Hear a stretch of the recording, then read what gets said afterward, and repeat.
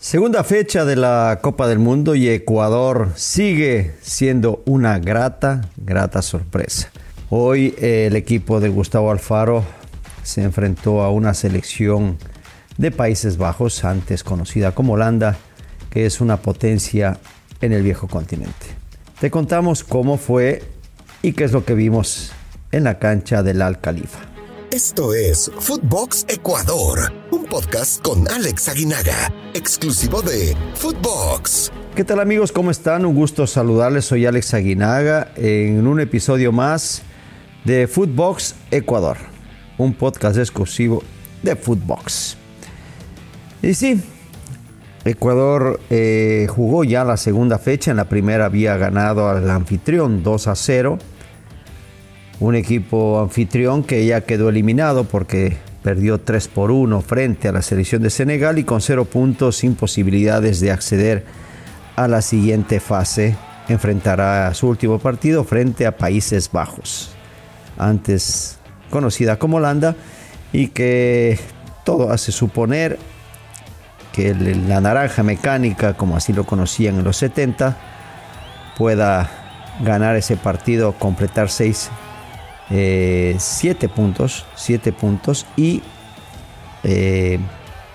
todo parecería ser el líder, pero falta lo que diga Ecuador. También Ecuador va a jugar contra Senegal, también con la posibilidad de sumar 7 puntos siempre y cuando le gane al equipo africano.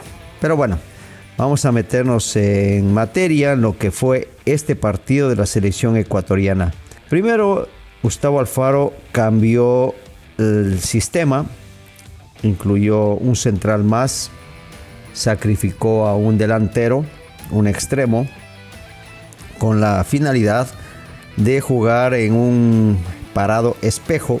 Un parado espejo quiere decir que paras exactamente igual que el rival y obligas lógicamente a muchos enfrentamientos mano a mano en la cancha, y eso conlleva un gran sacrificio, un esfuerzo físico importante, pero sobre todo concentración en los jugadores y recorrido en las líneas. Por tanto, tenía que haberse trabajado mucho más. No había hecho esto el profesor Alfaro desde que se jugó en la eliminatoria contra equipos como Paraguay y Chile, para reforzar la zona defensiva. Esa fue la explicación que dio el profesor Alfaro en su momento. Y sí, el equipo consiguió mantener en cero la portería, pero muy poco hacia adelante. Se termina ganándole a Paraguay con una genialidad prácticamente de Pervis Estupiñán, y después se termina empatando con Chile en un partido bastante aburrido y deslucido. La selección de Ecuador no está acostumbrada a jugar en esa línea de 3 defensivos. Pero bueno, vamos a analizar lo que puso el profesor Alfaro con Galíndez en la portería. Repitió, y me parece que hoy por hoy es el arquero titular. Alexander Domínguez es un gran arquero, pero no terminó bien el torneo y el momento es para Galíndez. Así que bien en el momento de escoger al arquero. La línea defensiva cambió. Entró Jackson Poroso y junto con Félix Torres por el centro y Piero Hincapié por la izquierda armaron esa línea de 3 defensivos, a los cuales se sumaban Ángelo Preciado por derecha y Pervis Estupiñán por izquierda en el momento en que había que defender, que se convertía en una línea de 5 con 2 volantes de equilibrio, el caso de Jackson Méndez y Moisés Caicedo, dejando adelante a 3 hombres, el caso de Gonzalo Plata por derecha, Michael Estrada por el centro y Ener Valencia por izquierda. Tanto Ener como Gonzalo con la libertad de moverse por todo el frente de ataque, Michael más tratando de empujar a los centrales hacia la portería propia, a la de ellos. Ese es el parado táctico. La idea lógicamente era tapar los laterales con Pervis y con Ángelo, tapar a tanto al jugador Dumfries, que jugaba por derecha, como a Blind, que jugaba por izquierda, en ese mano a mano, y pensar que tanto Angelo como Pervis tendrían la capacidad física, técnica y el acompañamiento de los jugadores, de sus compañeros, para poder ser diferencia. En el centro, también con Jackson y con Moisés, tenían que tomar a 3 jugadores. A Klaassen, que era el jugador que entraba en lugar de Jansen, y a 2 volantes de contención, Koopmeiners y Frankie de Jong. Esa era la idea, pero ese primer gol al minuto 5 creo que no ayudó en nada. La selección ecuatoriana jugó un mal primer tiempo, había desconcentración, de Jong jugaba muy solo, no tenía alguien cerca que le pueda hacer sombra.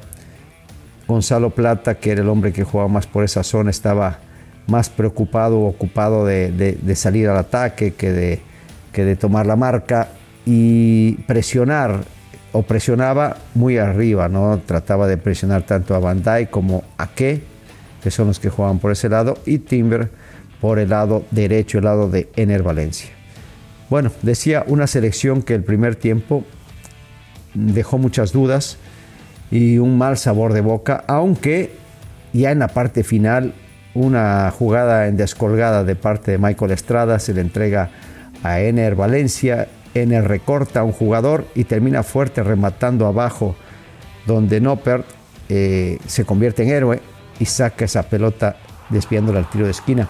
Era lo mejor de Ecuador en ese momento, aunque previamente una pelota en profundidad para Pervis Estupiñán llegó con fuerza al fondo, pero su centro fue demasiado pasado, sin ventaja para alguno de sus compañeros.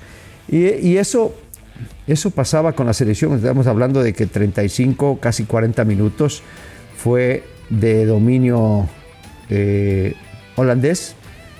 Tuvieron la pelota, a los 5 minutos se habían puesto en ventaja con un gol de su número 8, Gakpo, que aprovechó los momentos de descuido, distracción, el no estar realmente conectados, haciendo una gran jugada y rematando fuerte. Fue la única llegada peligrosa del equipo holandés en esa primera mitad. Si bien es cierto, tuvieron la pelota, no tuvieron profundidad, o en su momento fueron cortados los remates de estos jugadores neerlandeses.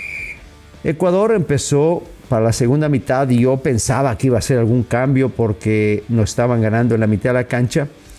Y con los mismos jugadores, el profe Alfaro lo que hizo fue mandar más a Gonzalo Plata sobre Frankie de Jong, y no dejándole jugar, estar cerca de él, presionar cuando le dan la pelota para que la toque fácil, toque hacia atrás, toque hacia un costado, y no con la profundidad con la que estaba jugando, la facilidad con la que jugó la primera mitad, sacando a Jackson Méndez, que estaba muy metido en esa zona de 3 defensivos, era el cuarto, era demasiada gente atrás, lo saca un poquito a la mitad de la cancha y manda a Moisés también ya unos metros más hacia adelante. Le funcionó el trabajo de Gonzalo Plata ahí, creo que hizo un muy buen partido y cae el gol después de una presión alta de parte de Pervis Estupiñán, que para mi gusto fue, hablando del segundo tiempo, porque el primer tiempo sí, indudablemente no puedo decir nada de los jugadores, se esforzaron pero no destacaron.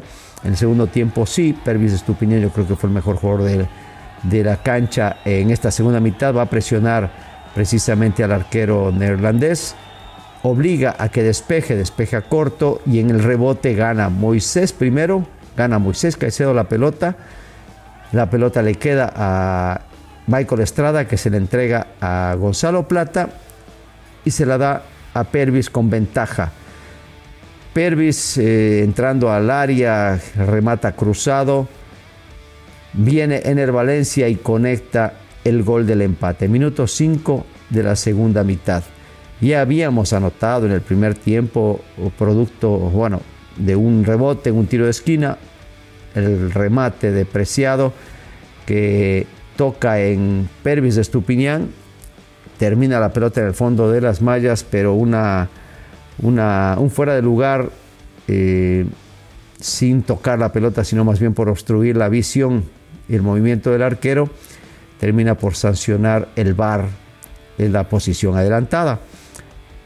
En mi punto de vista, de buena manera, aunque creo que a todos nos sorprendió. A mí me molestó también porque decía que no estorbaba, pero después de revisar desde la toma de atrás, sobre todo, veo que sí está en la misma línea que venía la pelota, o que salía el disparo de parte de Preciado. Estaba en la misma altura Jackson Poroso que el arquero de Países Bajos. Pero bueno, el equipo no aflojó. Hubiera sido muy lindo que terminara esa primera mitad con el empate, pero yo creo que igual el equipo salió la segunda mitad con muchas más ganas, con mucha más fuerza, con muchos más deseos de poder alcanzar.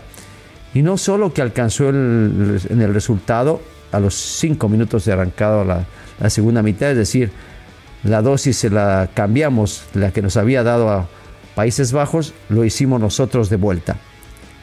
Logramos el gol y no solo eso, sino que empujamos a Holanda a su cancha. Fuimos completamente los dominadores de esa segunda mitad. Holanda sin ideas, sin fútbol.